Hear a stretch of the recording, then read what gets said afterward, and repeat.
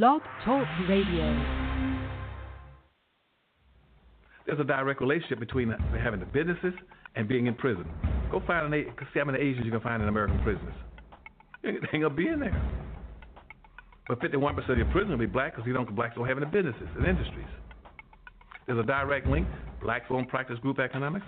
Black won't practice group politics. If you don't practice, you're setting yourself up. I told that 5-story building, you're setting yourself to get wiped out. Understand the nature of race, which is economics. If you build the first floor, it's economic.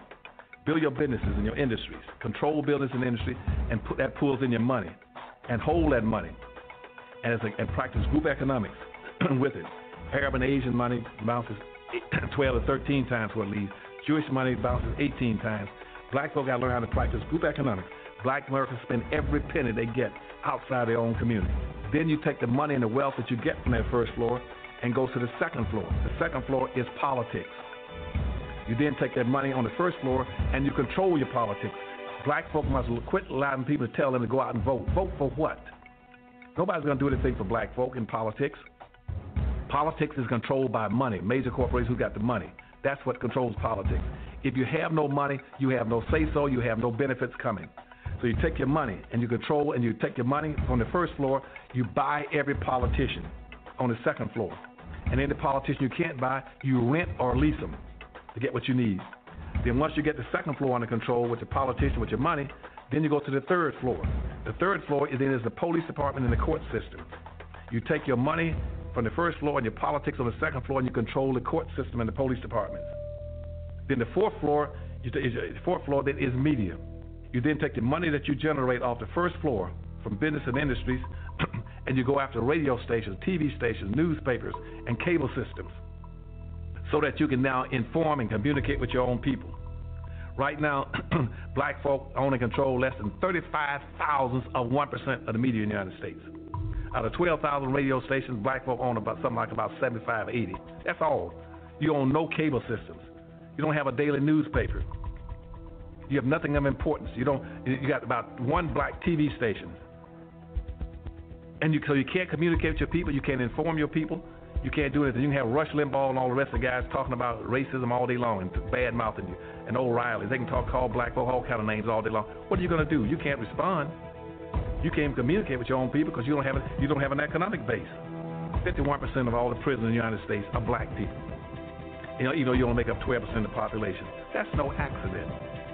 It's because you don't control the economics and the politics. And they're going to go after the weakest people they can get their hands on to incarcerate them. That's the black folk. And what are you going to do in response to them when they over-incarcerate you? You're going to go out and have a march, a demonstration. We're going to march. March for what? Who cares? Marching never changed anything.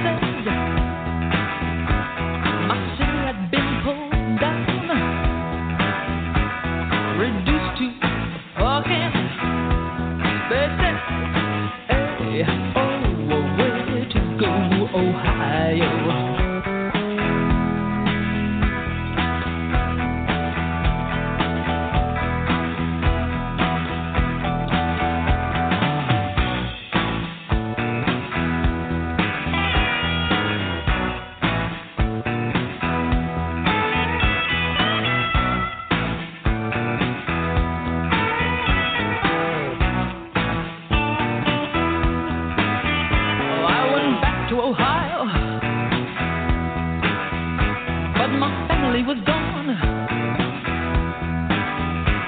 I stood on the back porch. There was nobody home. I was stunned and amazed. My childhood memories sort of swirled past like the wind through the trees. Hey, oh, where to go, Ohio?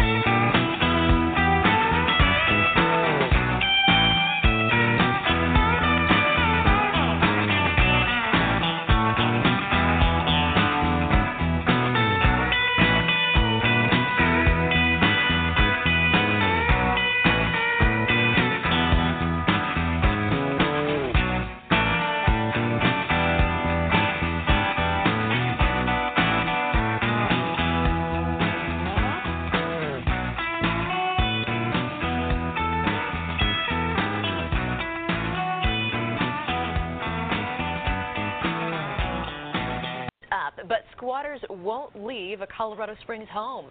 Now the homeowner will take them to court. Yeah, we first told you last night about the homeowner who says her home is really just being held hostage. She's a single mom trying to pay her son's medical bills.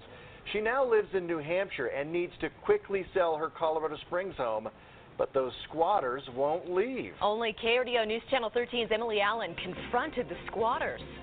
James and Heather, the squatters were supposed to clear out by noon today, but they made it very clear they do plan to stay. Ask you a few questions. They park in the garage, they play in the backyard, and they even get packages delivered. But realtor Linda Schauer will tell you they don't belong there. I don't want to call them names, but I think they're like cockroaches. They've gone into this house and they're not going to get out. Squatters live in Pauline Hawkins' home. They told her they'd been scammed into thinking the home was for rent. She allowed them to stay until Christmas. How could we know better when we would never even think of such a thing? We are the kind of people that are compassionate and trusting and loving, and when we see somebody in need, we lend a hand. Even if we don't have anything to give, we do what we can. He changed the lock.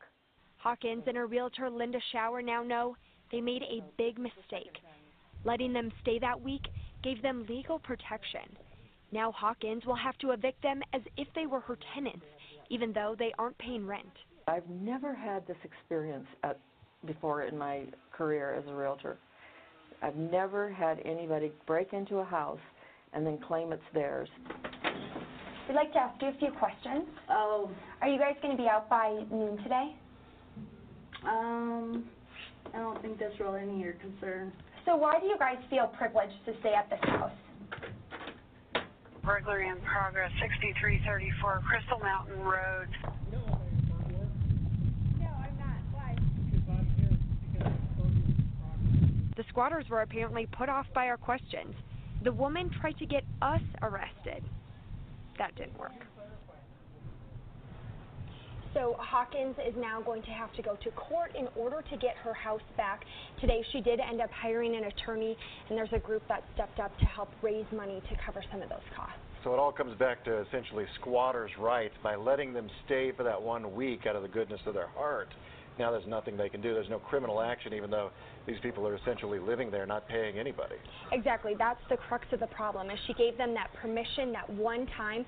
Even though she had set a time limit on it, it doesn't matter. It's now a civil issue, and police can't come in and kick her out. So she has to take this into the civil courts, and that could take an untold amount of time to resolve itself. Exactly. We don't know exactly how long it's going to take, but we do know that it's going to take several months. Emily, thanks. Thanks so much. All right, today's It's My House. And this is part of what we're doing now, getting into 2019. We're taking a problem and attaching a solution. Today's podcast is titled Out by the First, Avoiding Eviction. The audio that I just played, I've been caught that way too.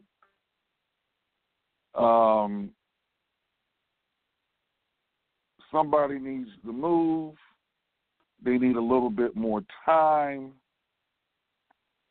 So you being Mr. or Ms. Nice Guy says, okay, I'll give you a week or two more. Maybe even a month more. But the moment, and we'll do an extended podcast on this topic, because landlords or property owners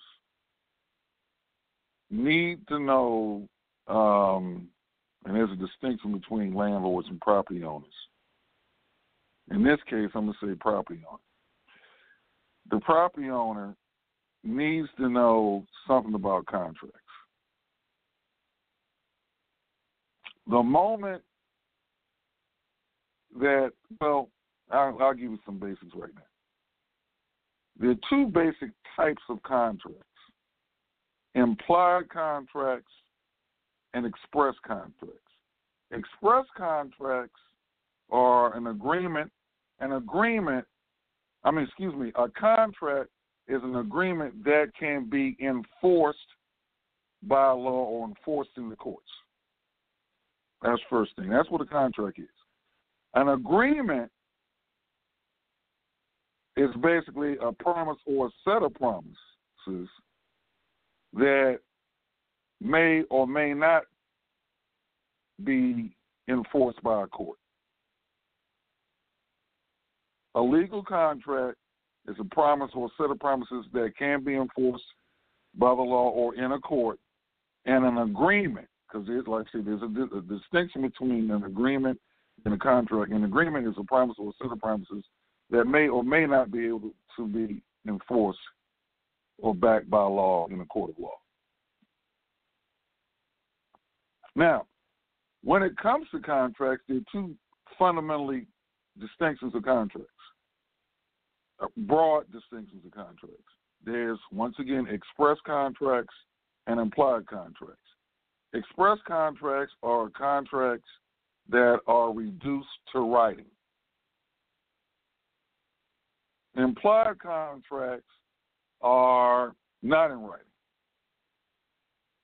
Now, in the case of the audio that I just played, the lady, property owner and or landlord, there are distinctions, but we'll hold that for later.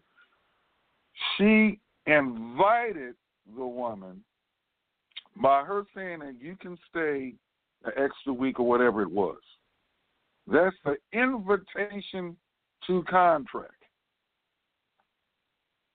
It's an offer.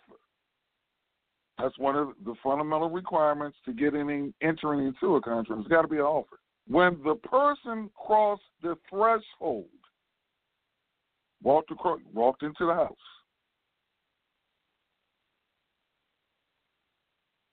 that was her acceptance. There was nothing in writing. There was just a verbal offer and a physical acceptance. They entered into a contract. It's an implied contract, not in writing, but nonetheless a legally binding contract. Thus, when the property owner or / landlord called the police, there's nothing the police could do because that's a civil matter and not a law enforcement matter. And one of the things that we'll be doing with our school is basically we'll be going through law enforcement literacy, housing literacy, and all these different types of literacy. A lot of people, because we even going to break down the word literate. When you graduate, you go grades 1 through 12, and let's say you are an honor student, and you go, all that says is 1 through 12 is you know how to read, write, and count. You're literate when it comes to knowing how to read, write, and do basic numbers. But there's a gazillion other literacies out here. And housing literacy is one of them. Law enforcement literacy is another one. That's where a lot of people get caught with their pants down. They're totally illiterate when it comes to other literacies that are required. They don't even know that they are other literacies. But people think, I graduated from high school or whatever, and I got this PhD in rocket science from Harvard. But then how come you're on Skid Row living at the Salvation Army dorm homeless? Because although you might be literate in rocket science, you're not literate in housing science or housing literacy. The word science means knowledge.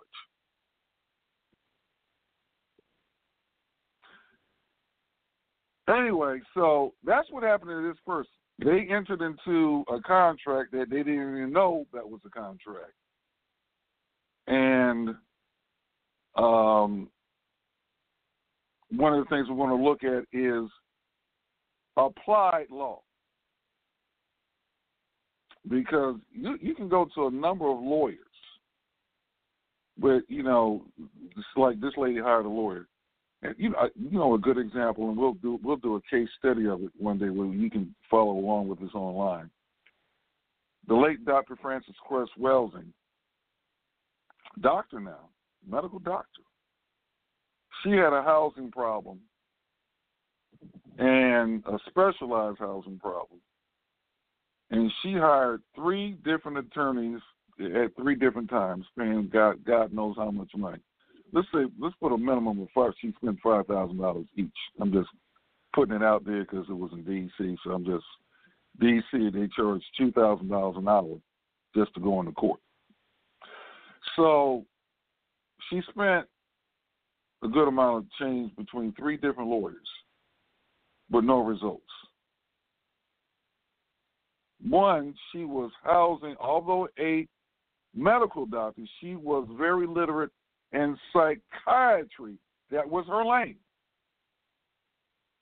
She was illiterate when it came to housing literacy, particularly zoning literacy and gentrification literacy. Totally illiterate in those 2 areas. And she hired 3 lawyers, 3 attorneys who were also illiterate on that. Well, wait a minute. They graduated from law school. Well, as we all know, in law, all the law school does is basically prepare you to take the bar examination in 3-4 years or whatever it takes for you to sit down for that. That's all it does. It doesn't teach you anything about applied law.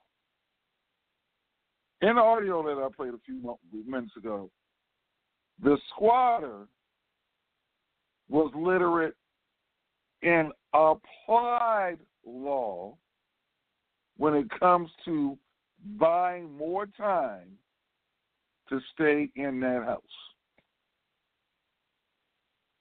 And to apply it, all they need to do is stay put. And to get that law, applied law, enforced by the locals, by the police, all they had to do is make a call to the police, and the police said, they're just following the law. Because that's what we're going into, law enforcement literacy. The squatter was more law enforcement literate than the person that owned the property. This is stuff, in my opinion, that should be fundamentally taught in grades 1 through 12, but it's not. But that's a whole nother podcast of why it's probably not. So, in any event,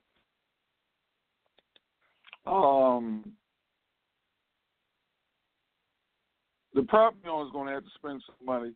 However, the squatter, and different squatters have different agendas. But generally speaking, they know they're going to have to leave one day. They know they're going to have to leave one day. They know if they stay in there tooth and nail to the end, that eviction day is coming. And right now, what day is it? It's October 29th.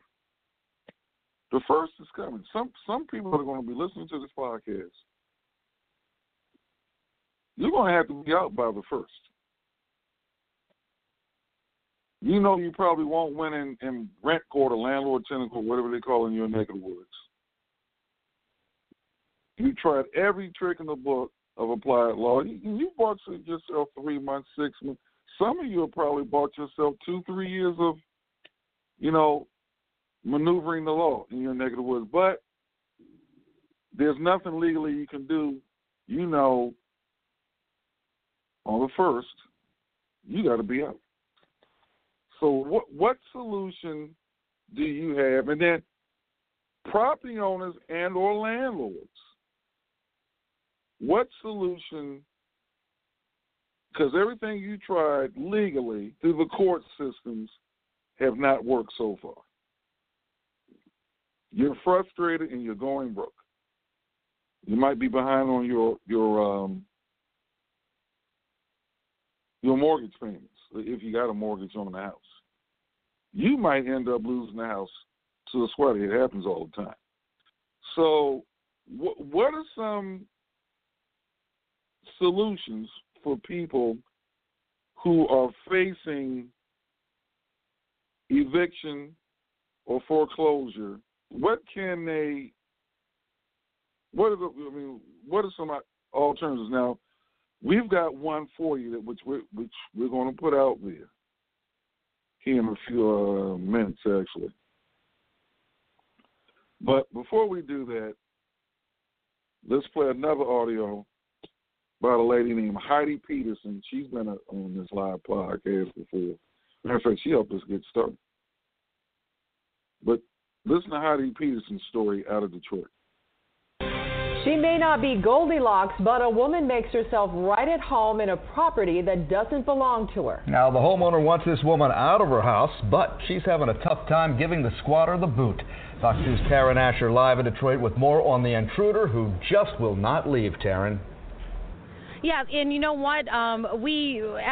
She just came home right now, but we've been waiting to speak with her all night because the homeowner says that she unlawfully walked into the house, took ownership of this house, and has been living there and refuses to leave.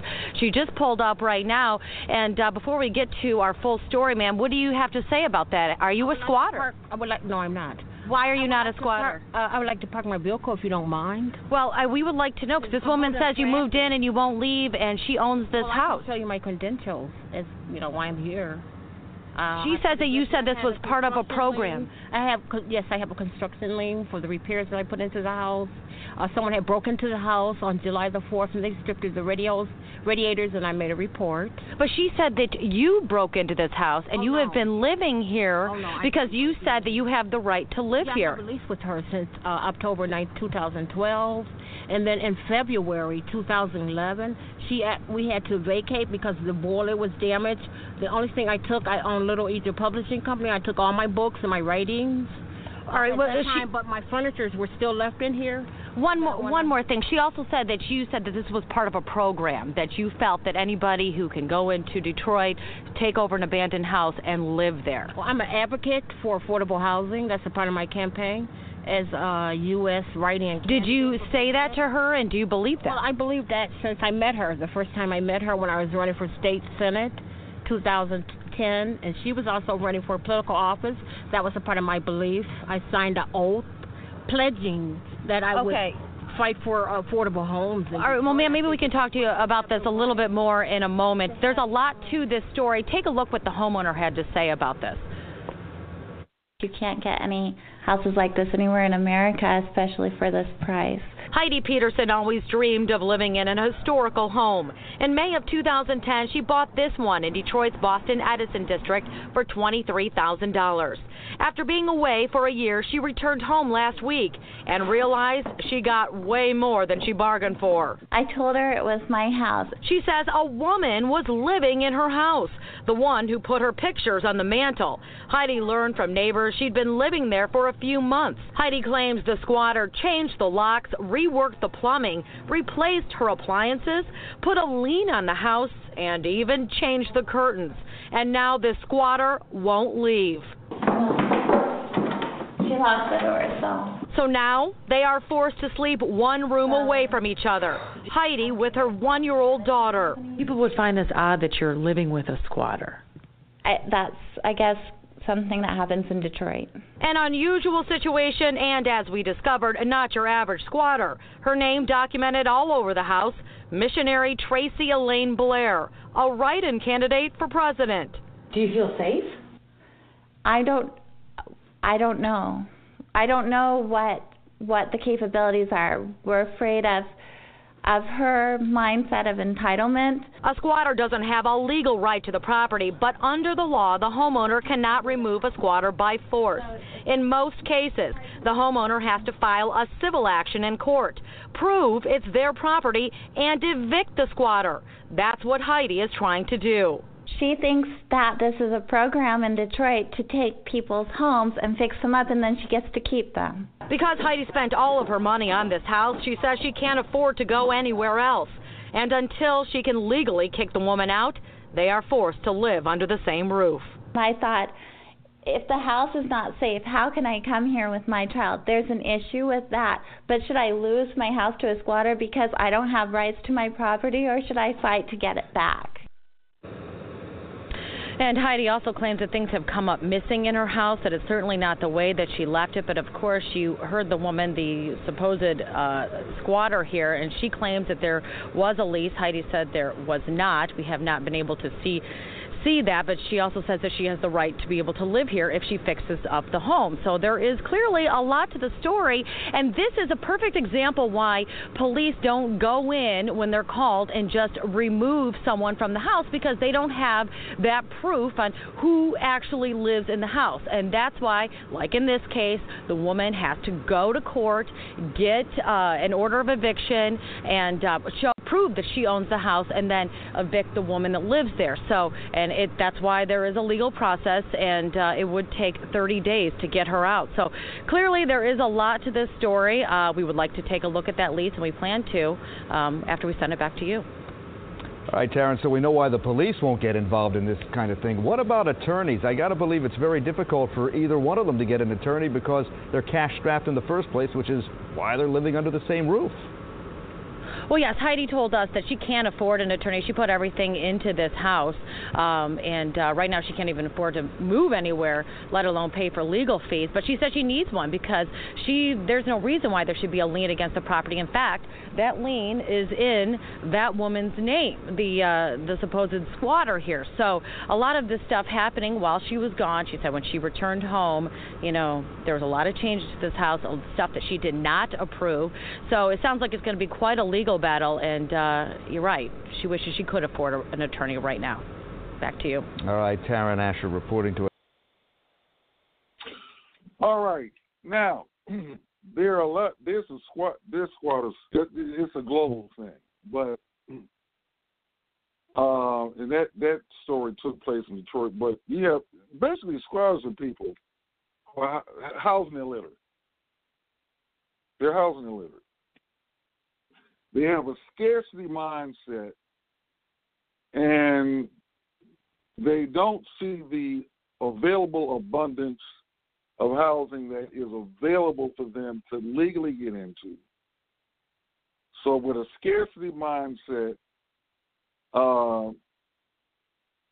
and low self-esteem on top of that, because of the scarcity mindset, I won't try to get mine, I'm going to take yours. All right. Now, the landlord, or in this case not landlord, but the owner of the property, she's housing illiterate too, because she doesn't know the applicable laws, at least at the time of this story. She didn't know the applicable laws on how to legally get the woman out. Now, you can, as we heard, she didn't have the money to hire an attorney.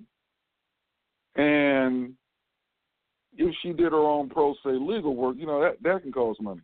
Now, there is another option that might work. You can attempt to educate a squatter out of your house. But many times, you might not be successful in doing that. But let me put it on the table. The solution, the It's My House solution to, if you have to be out of a house by the 1st, if you want to avoid eviction or foreclosure by whatever date, here's my suggestion. Don't fight it. Now that typically that's people's plan A, B, and C. But let me fight them this way. Let me go to legal neighborhood services this way. Let me go to some kind of government agency this way. Forget it. And then landlords and property owners, you call the police. You go to landlord to save your money. The solution that I'm suggesting is, particularly for the person that is facing foreclosure or eviction, my solution is this. Change your mindset and build the house. Build your own place. Now, I automatically know what most people are thinking. I don't know how to build a house. I'm not a carpenter. I'm not this. I don't know anything about the building trades. That's okay. That's why this podcast is here. And I'm going to have to hire somebody, because the way we do podcasts, we have to add a visual onto it, which we'll be doing this week, is here are the fundamentals. Here are the fundamentals. Just take this and run with it for the day. The basic fundamentals of house building, and I didn't say, and there's a distinction between home building and house building, that's another discussion, is when it comes to house building, here are the fundamentals that you need to learn. Foundations, floor framing, wall framing, and roof framing. Now, there's more involved, but let's just start with those 4 fundamentals. Foundations, because they're different type of foundations. Floor framing, wall framing, and roof framing. The type of housing that we're going to be getting into is basically off-the-grid housing, where we're going to address electrical and plumbing in a different fashion. But for now, fundamentally, day one in class is, and that's where we had to start doing videos and then putting them online and then doing live stream, seeing this stuff in action. And then some of you that are listening to this podcast can probably be there on site when we do some of this stuff. But foundations, floor framing, wall framing, and roof framing. Property owners or landlords, like I say, if maybe you can talk or educate this squatter into doing their own thing instead of paying that lawyer retainer fee. Or converting that squatter into a paying customer by building an affordable rental for that squatter. That's a possibility too. Yesterday, I went to Lowe's and I ordered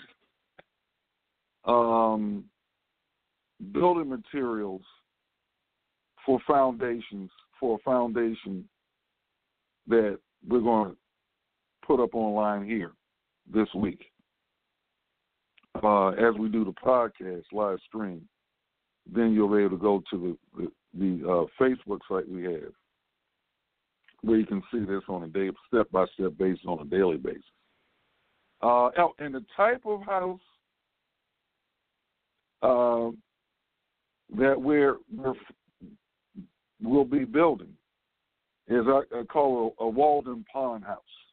I got the building plans for David Thoreau's thing on Walden Pond, the house that he actually built. So that's not a big house. So ours is about probably 150 square feet.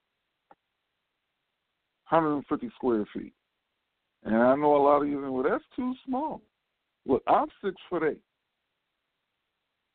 I'm 6'8".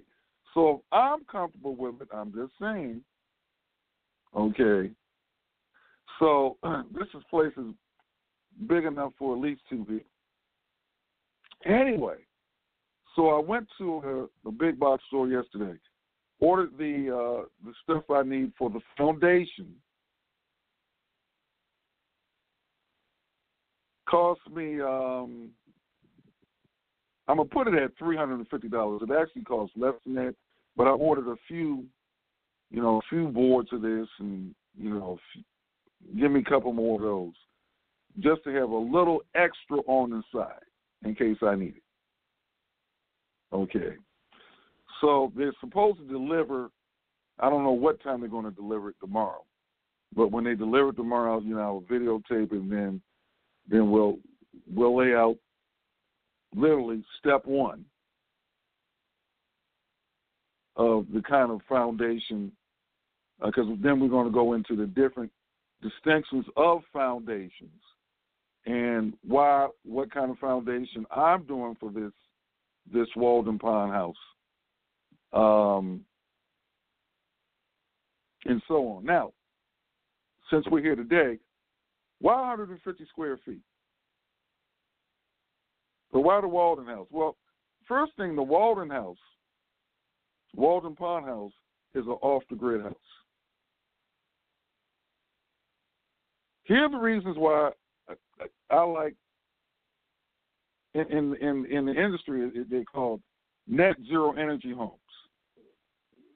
These are homes that don't have utility bills. One of the reasons why people become squatters or end up in eviction court, landlord-tenant court, rent court, is because they're essentially household energy illiterate and housing illiterate. Housing is a technology. A lot of people don't think about it that way. I mean, when you hear the word technology, we think about our cell phones, smartphones, tablets, computers, maybe some fancy gizmo car, automobile. But technology is much broader than that. But for the sake of this conversation, housing is a technology. And squatters, or people who become squatters, or facing eviction, or facing foreclosure, are essentially illiterate when it comes to housing, illiterate when it comes to the appropriate technology housing, or appropriate housing technology.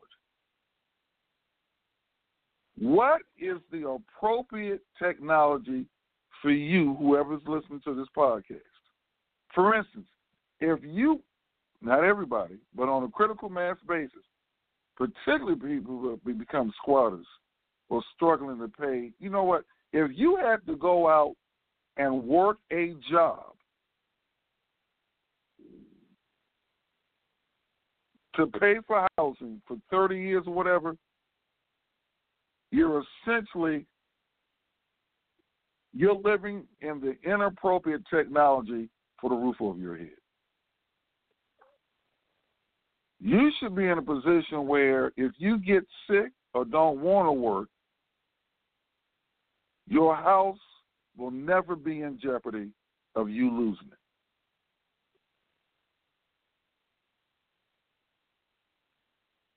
it. Now, one of the reasons, for instance, some of you out there, you have no business living in a 1,000 square foot house, and that's not really a big house.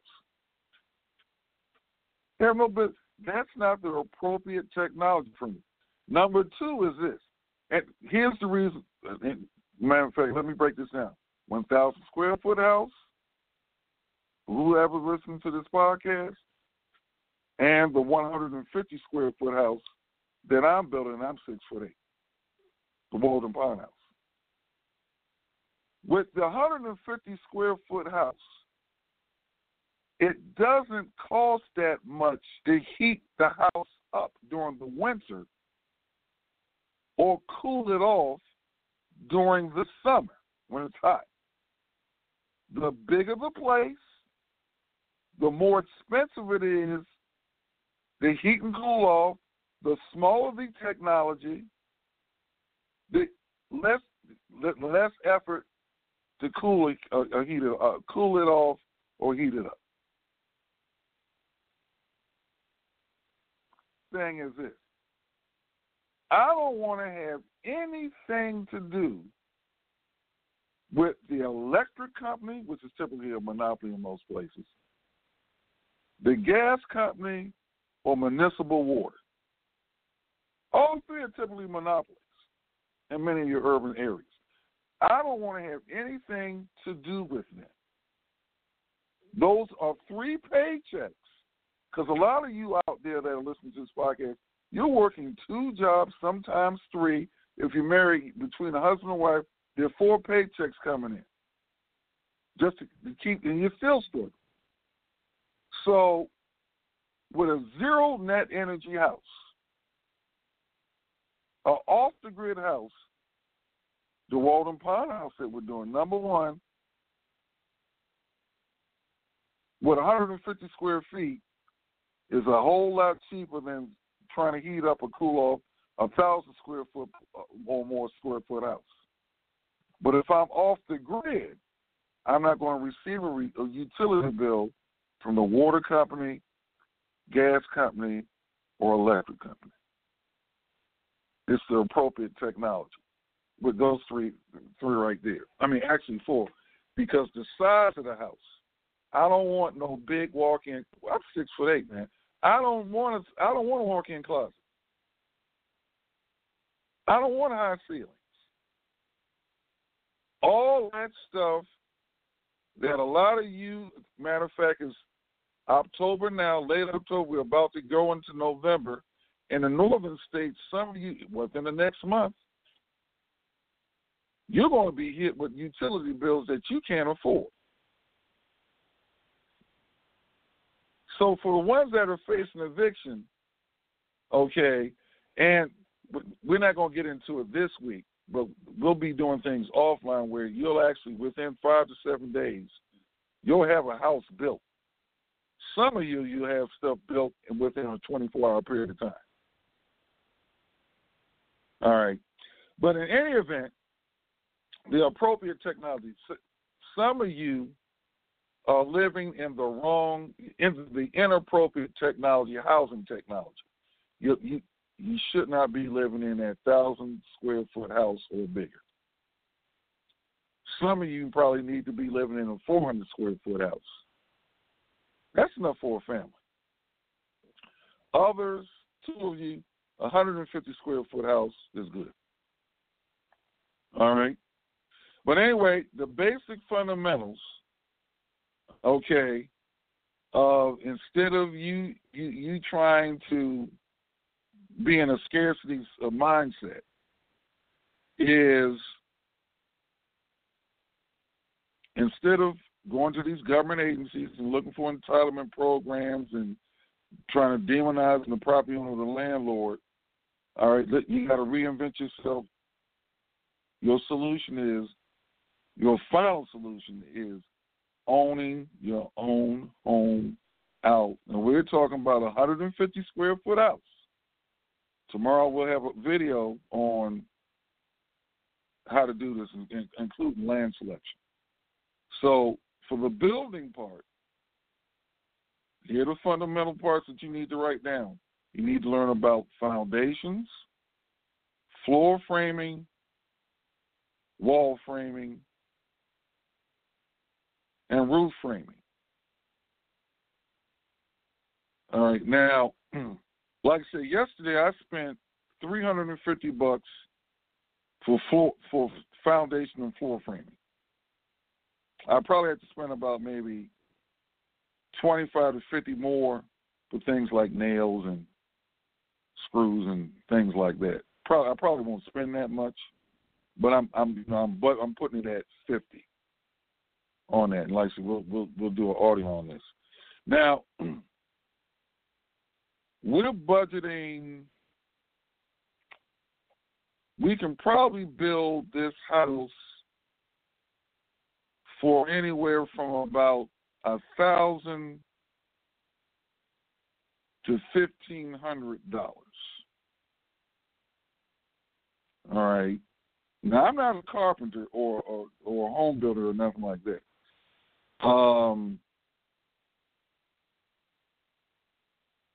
I do suggest that you do get a carpenter or somebody who's got some good carpentry skills, but you have a budget for that too. But out of pocket, we'll probably spend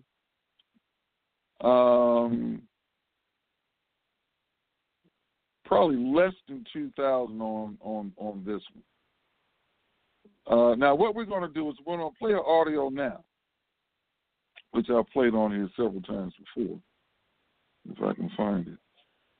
On basically, this is a 14 by 14 square foot house.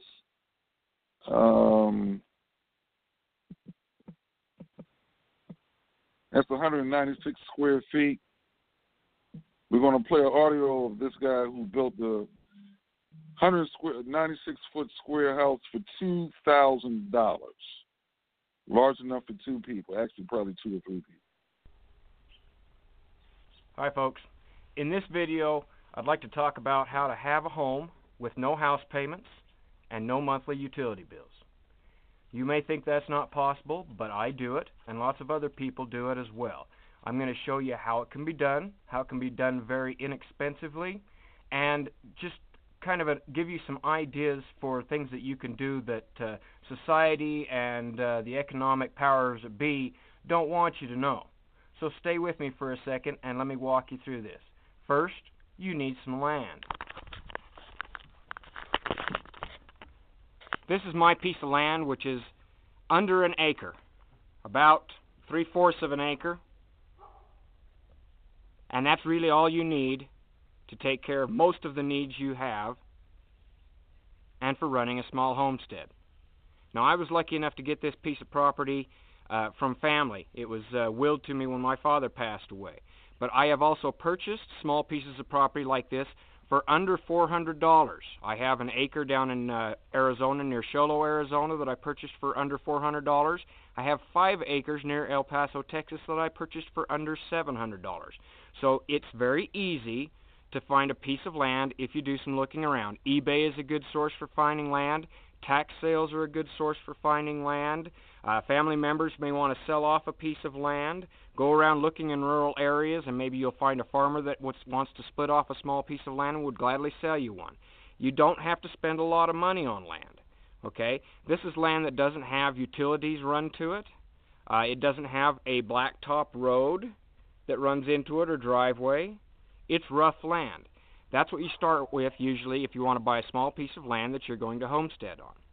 After you have your piece of land, then you're going to have a house. You can have a big house like most people live in, and you can pay a lot of money for it and have a mortgage and be a slave to the system for another 30 years, or you can decide if you'd like to build a smaller house like mine. Paid for with cash. This is my solar cabin. The cabin cost me $2,000 to build. That does not include the doors and windows, which I salvaged off of a trailer that was being torn down.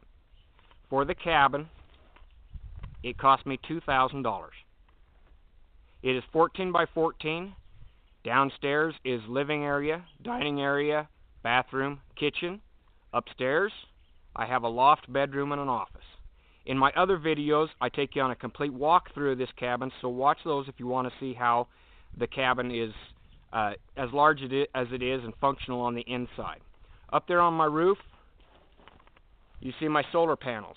That's a 350-watt solar system that provides all of my electricity needs for lights, TVs, water pumps, all miscellaneous gadget, laptop TV, run my vacuum, and everything else off of a 350-watt system. That 350-watt system cost me under $3,000. $2,000 for the cabin, $3,000 for the power system of solar electricity, and I use propane.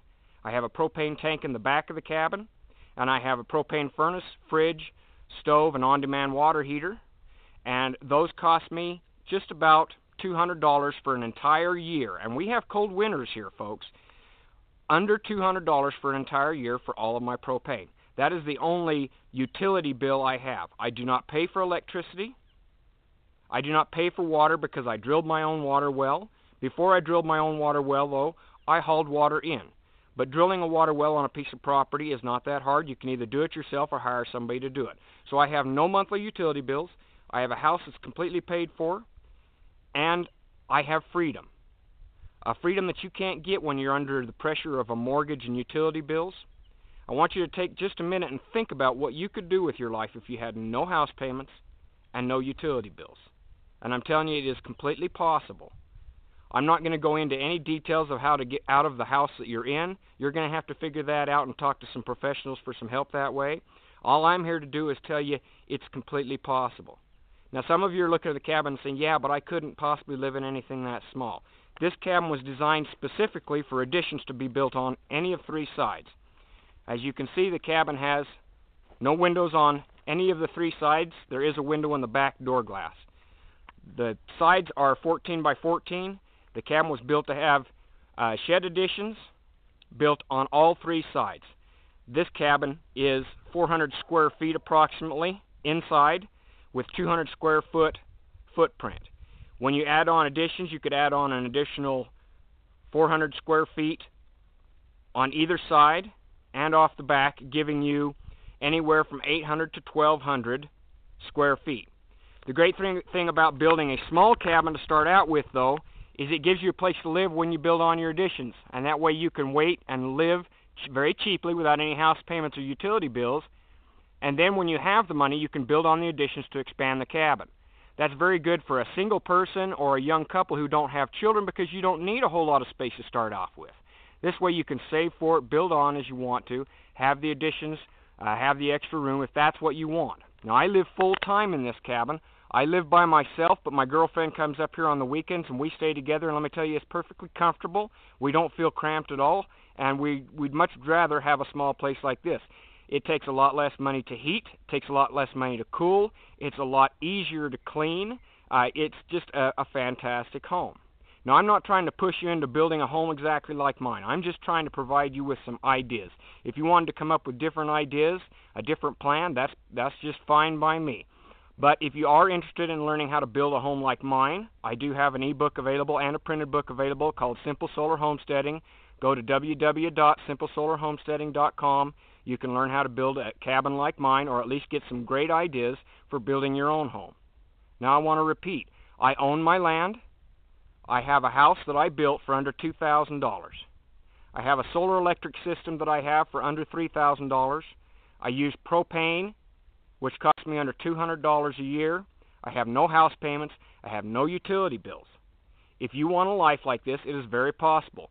You can stop listening to the media, and you can stop being put under society's pressures to live in the type of houses that everyone tells you you have to live in.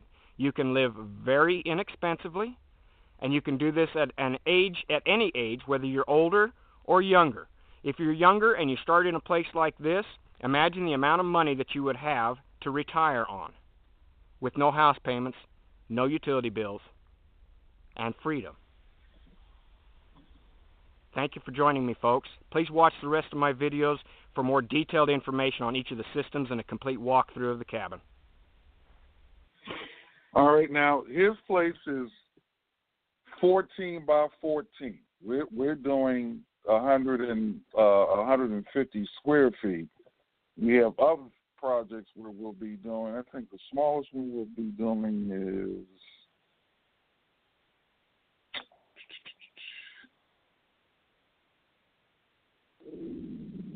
the smallest of what we call a house will be 56 square feet. Now, what I say is a house has got a sleeping area, living area, bathroom, and kitchen. 56 square feet. With big enough for two people to sleep in. So the Walden Pond one we'll be doing is 150 square feet to the now we have other things that we'll be doing. Everything we're doing is like, you may as well consider it extreme housing. But we'll be telling you where you can do all this stuff legally in the United States as well as on a global basis. But our solution, going back to the headline for today, if you have to be out of wherever you're at by the 1st, if you want to avoid eviction or foreclosure, our solution, I'm calling the final solution for housing is, you know what? Concentrate your efforts and your time and money on building your own. Don't get grandiose with your thinking. Because there's a lot of you out there listening, every 6 months or every 3 to 6 months or every year at least, you're moving to someplace. And you've been doing this for God knows how many years. Some of the people that, you're keeping these, a lot of these people who have shelters, you're keeping these shelters in business because you're a repeat customer. It's interesting about a lot of your homeless ministries, and I'm not really knocking homeless ministries because they're set up in different ways. Some homeless ministries or outreaches, feed you, some clothe you, some, give you inspiration and all that. They do everything but teach you how to have a permanent home. It's interesting, they don't teach you any carpentry classes. We do. The solution, instead of fighting a landlord or property owner, learn how to build your own house. Start small. And, you know, if you've been set out or you've been facing eviction or if you're a squatter,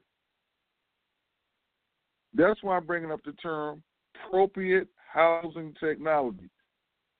99.9% of the time you're living in a place that is too big for your budget. You can't afford to live in a $1,000 square foot house or apartment. I'm not even going to get into the 2,000, 3,000, 4,000 square foot plus house. I don't have to order McMansions or something like that. Some of you can't afford to live in a 300 square foot place because you've never been taught how to. 150, that's why the tops for us teaching people is 150 square foot house. Where when you build it, it's yours.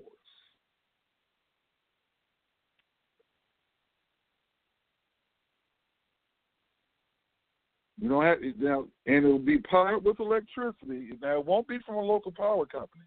And for some of you, like I said, a lot of people, this is, I don't know, I'm going to think is extreme. So, but a lot of people do it. But like I say, it's hey, this is,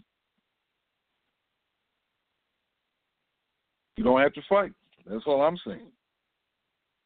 And for the property owner's landlord, now this is a Hail Mary that you can educate a squatter or a non-paying renter or non-paying or slow-paying renter into something, because this podcast and what we're doing this week and what we'll be doing on a regular daily basis going into 2019 is, I had a squatter, and it was 5 years ago. I said, because her father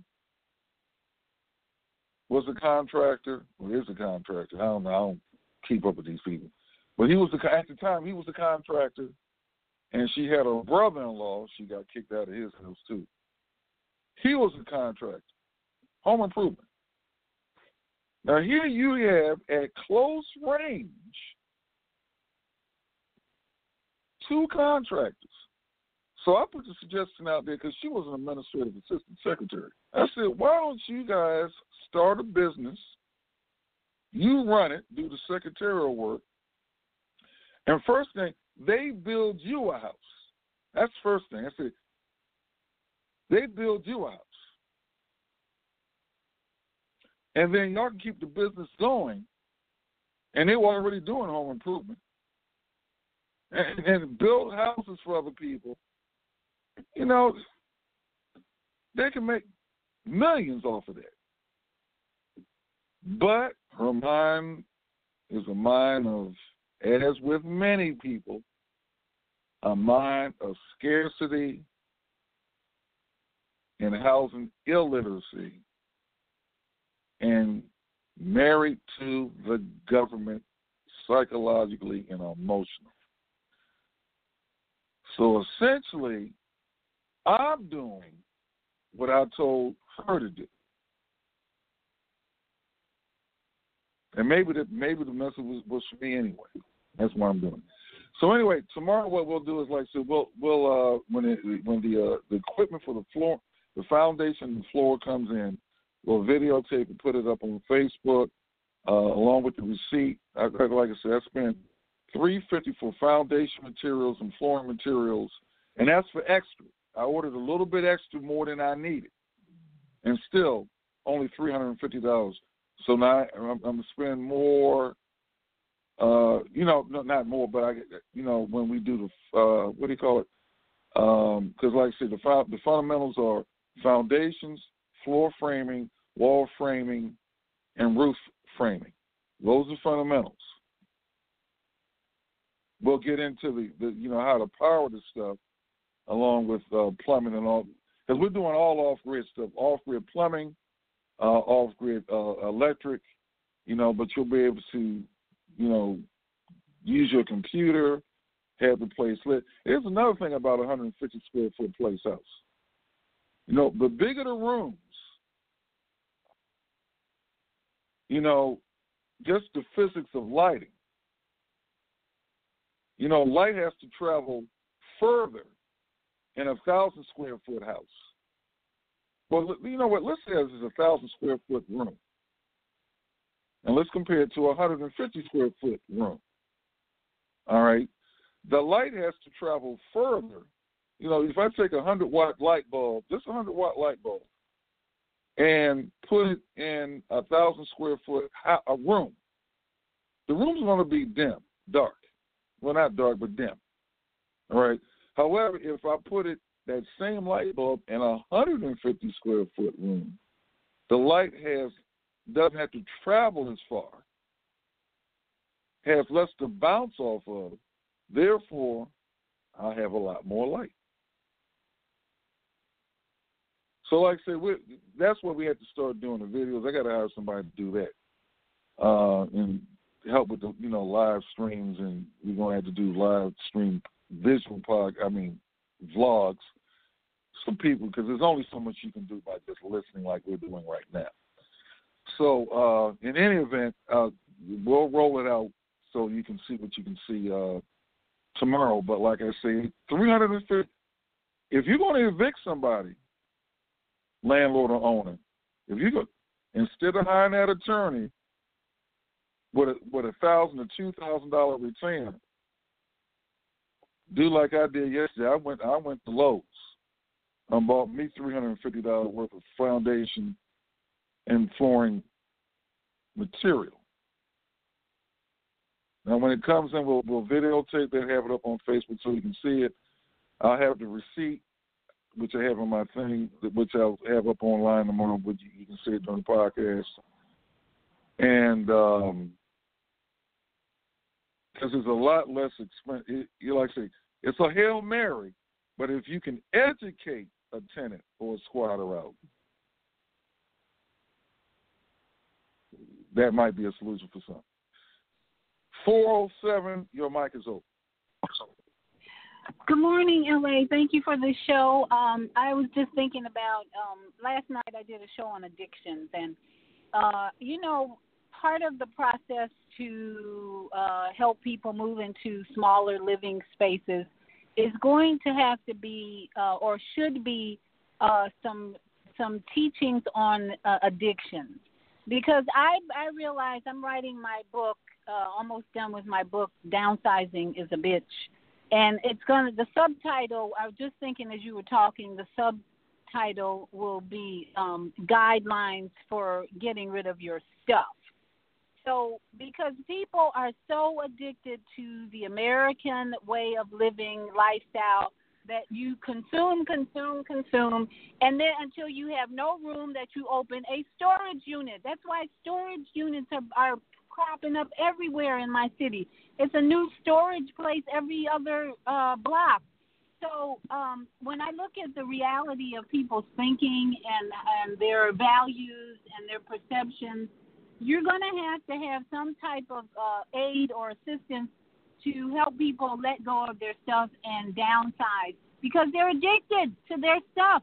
So you can't put all your stuff in 160 square feet or 400 square feet even. Some people are so cluttered that they can't even get all their stuff in a 400 square feet. So it occurs to me, my book will be out soon, and I hope that maybe you'll utilize it in your classes of building a house on how to let go of your stuff, because that's one of the biggest challenges people are having is downsizing and letting go, and letting go of the American dream, the two-car garage, where most people don't even put their cars in their garage. They've got their garages filled with stuff. It's not even about cars. It's just making room for your stuff. So we have an addiction problem, not just with sex and food and all the other things, drugs and cigarettes. We got an addiction problem with stuff because people are the consumers. So I just thought I'd add that in for you to think about. There's got to be some there's got to be some help for people who are addicted to their stuff. Well, you're absolutely right.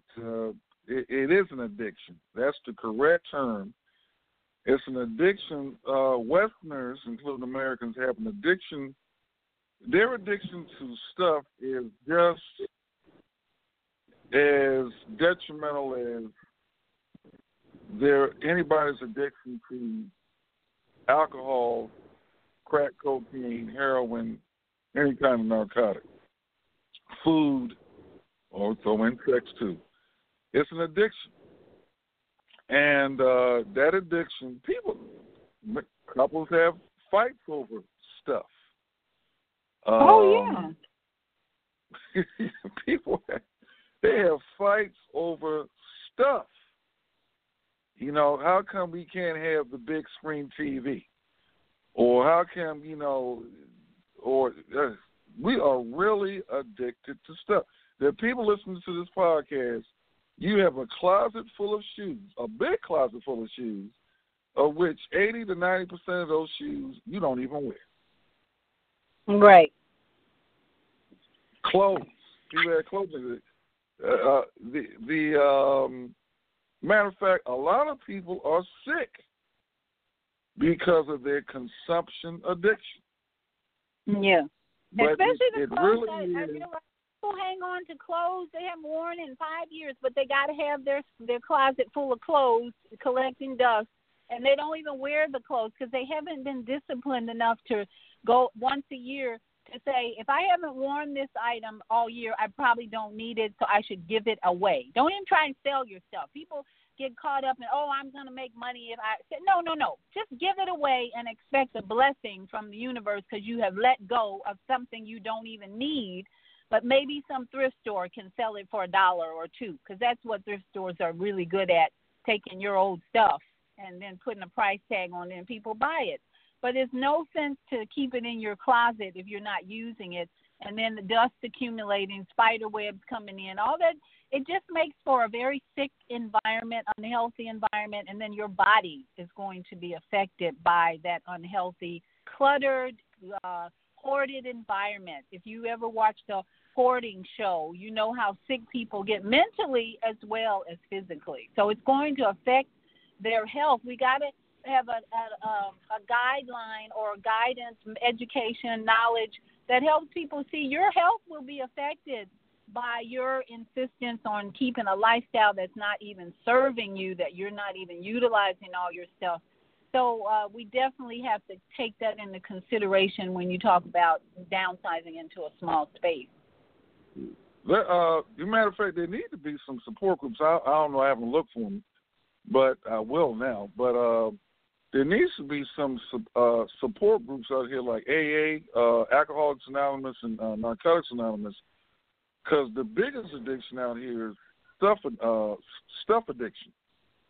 People, people taking too much medication, people who have too many clothes in their house, people who have too much just clutter in their life. But you're right. Well, there's a lot of Help LA on YouTube. People, that's what I love about YouTube. I spend more the end of my day is going to YouTube, seeing what's new, who's loading up new information, and there's a lot of people offering help for that type of thing. In fact, I'm thinking I need to start doing YouTube for that. Maybe become a support for people after my book is out to promote that. Well, let me ask you this now. You live in what, 186 square foot house right now? 160. Oh, excuse me. All right, you live in a 160 square foot house. Now, you also live in a big house. So, what was the biggest house you lived in? I'm almost forgetting. It was about over 2,000 square feet. 4 bedrooms, 3 baths. 4 bedrooms, 3 bath house, and a pool. So it was over 2,000. So now, how did you transition from a 2,000 square foot house? That 2,000 square feet that's considerable size. Well, the first nudge, when you've been in a marriage I was married for 38, I was with my ex for 38 years. But when you finally reach a point where that conflict ends, you want to have peace in your life. So for me, that was the first thing that encouraged and inspired me to give up the space, give up the stuff, because I wanted peace in my life now. Now that the marriage was over, we found resolution. We had, go our separate ways. Very peaceful divorce. It was like all divine guidance. I was like in a place of ready to let go of anything that wasn't going to serve me in a peaceful way. So I think that's how I start my book, in fact, describing the metaphysical, the spiritual things that come into our life that are telling us, do change the way you live your life. So that was the big one, I think, for me, to let go of all that space, all that stuff. To live, I wanted, especially at my age as a senior citizen now, I don't want to hold on to things that are not serving me to live a peaceful, abundant life, healthy life. When you look at the people who have died in your life, the people who are sick in your life, if you're conscious and awake, you want to make changes to avoid those things, because those people in your life to teach you lessons. So that's kind of how my book is the theme of my book is not so much how to downsize, but why to downsize, and all the lessons that you can learn, and all the guidance you get spiritually. Well, let me ask you this. All right, so you were at 2,000 square feet. Then you downsized to, what was your move from there? 900. 900 square feet. Okay. Yeah, how that was costly. I realized that 900, from 2,000 square feet to 900, it was costly to stay in 900. I'm like, I can't afford this. So it is a matter of managing your funds and figuring out how you, being on my own once in the first time in my life in almost 40 years. It's like, oh my goodness, how am I going to manage this? So you become very conscious of everything, bringing everything into balance. Okay, so you went from 900 square feet to 160 square feet. Yeah. Now, how was that? Psychologically, how was that transition? Well, that was the bitch part of my book. Downsizing is a bitch, because you want to hold on to all these things that have memories with them and that were a part of your life for a long period of time. So it became making hard choices as whether to let go of these things and what to do with them. And so that's why I started writing this book, because it was a long process for a whole year, basically, of how am I going to get from 900 to 160. And it became a mental, spiritual, physical exercise of valuing, setting values, and adjusting your belief system to what is really important now at this stage of your life. Well, okay, now you're at 160 square feet, so which is what they call a tiny house. You have a tiny house on wheels. So you have no mortgage payment, if I'm correct. Right. Right. Number two, what's your electric bill monthly, if you don't mind sharing that? About $30. $30. Water bill? I don't have a water bill. It's included in my rent, because my $230 rent, because the owner of the land has a well, and so he includes. I'm on 5 acres with a well that provides water to all the residents, so he includes that in the rent, which is $230 a month for the land. So I'm basically helping him pay his land. His real you own your house. You own your house outright, 100%. You pay a ground rent of $230 a month, and then your electric bill is only $30 a month. So people see, that's what we're talking about. She owns her house. Now, you brought up something very important that I want to emphasize right now. There's a distinction between a house, HOSE, and a home. When you were in the 900 square foot house, and here's where a lot of people get caught up. The things that you were, deciding on whether that you had an emotional attachment with, that was a part of your home. But the home and a house are two different things. The house is a physical location. Home is like the emotional thing. All right, so, and a lot of people, when they find it hard to move, this is part of their addiction. Just remember, The home is an emotional thing. You can carry, if you're great at baking cookies and people like to come home to you for your baked cookies, oatmeal cookies, whatever the hell they are, then it's just you can get those baked cookies. The home is just changed to another physical location, but it's still intact. All right, so, but a lot of people, like I say, it's don't, and that's in the movie 99 Homes. There was one scene where the sheriff showed up, the realtor showed up, and the father of the house basically killed his whole family because they had to move out.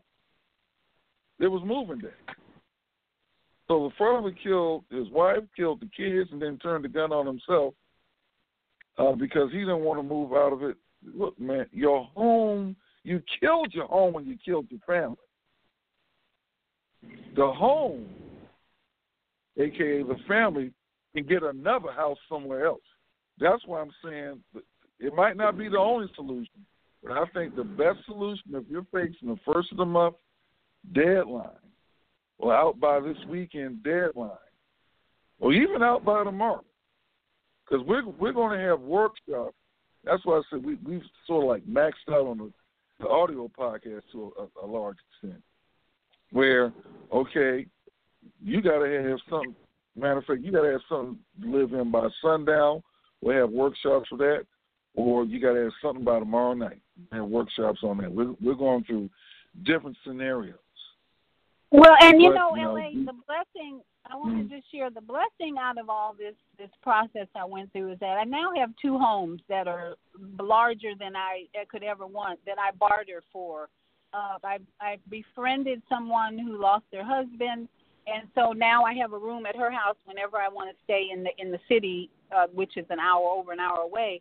And I bartered to clean another vacation house where nobody lives, and I can stay there for free when I want to, as long as I keep it clean. So that's like a 3-bedroom, 2-bath house, maybe 1,000 or 1,500 square foot house.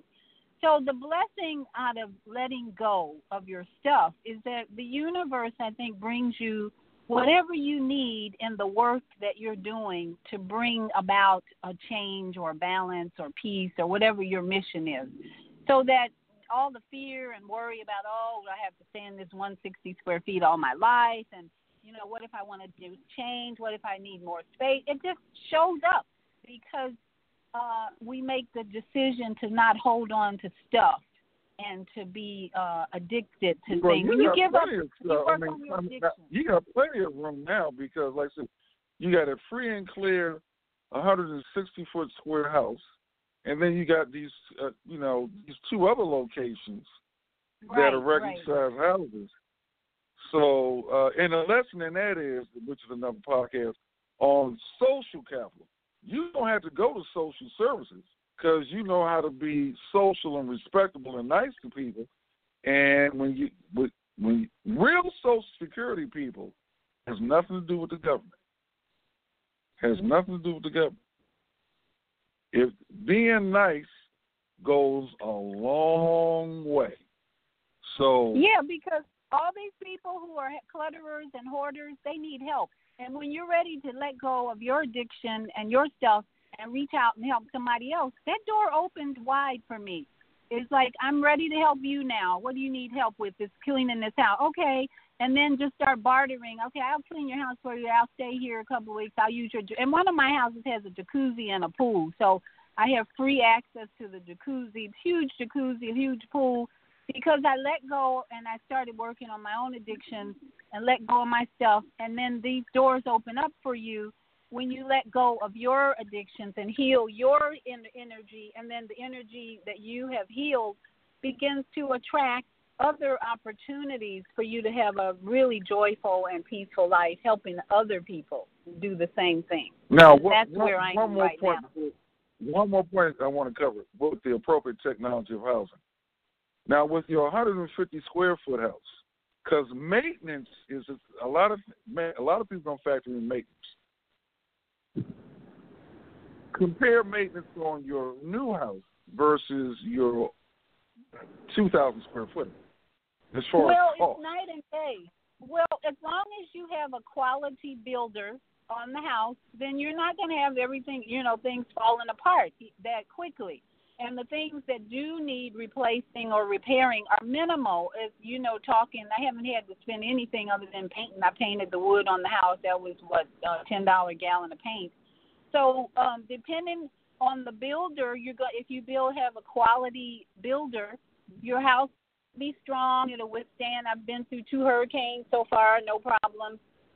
And so the maintenance is minimal because the quality of material and construction is there.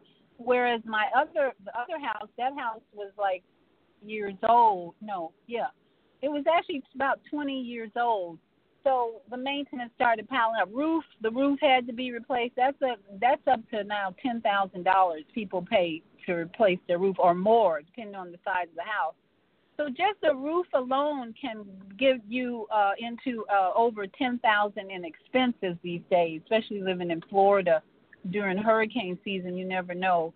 So the expenses are not even. There's no comparison to the expenses on a 2,000-3,000 square foot house compared to 160. You can have a savings account to take care of all the maintenance and expenses.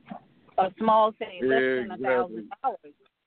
And you know what? That's a good item to check out, because for what you can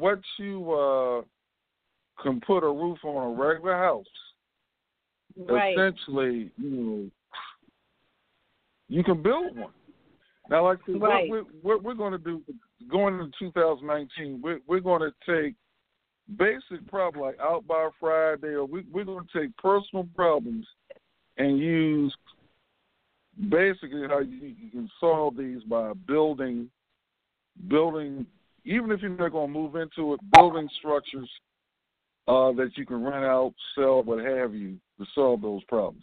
On that note, thank you, Beata, for your commentary on that. We will see you guys tomorrow. Hopefully the delivery will be in, and then we'll go through that.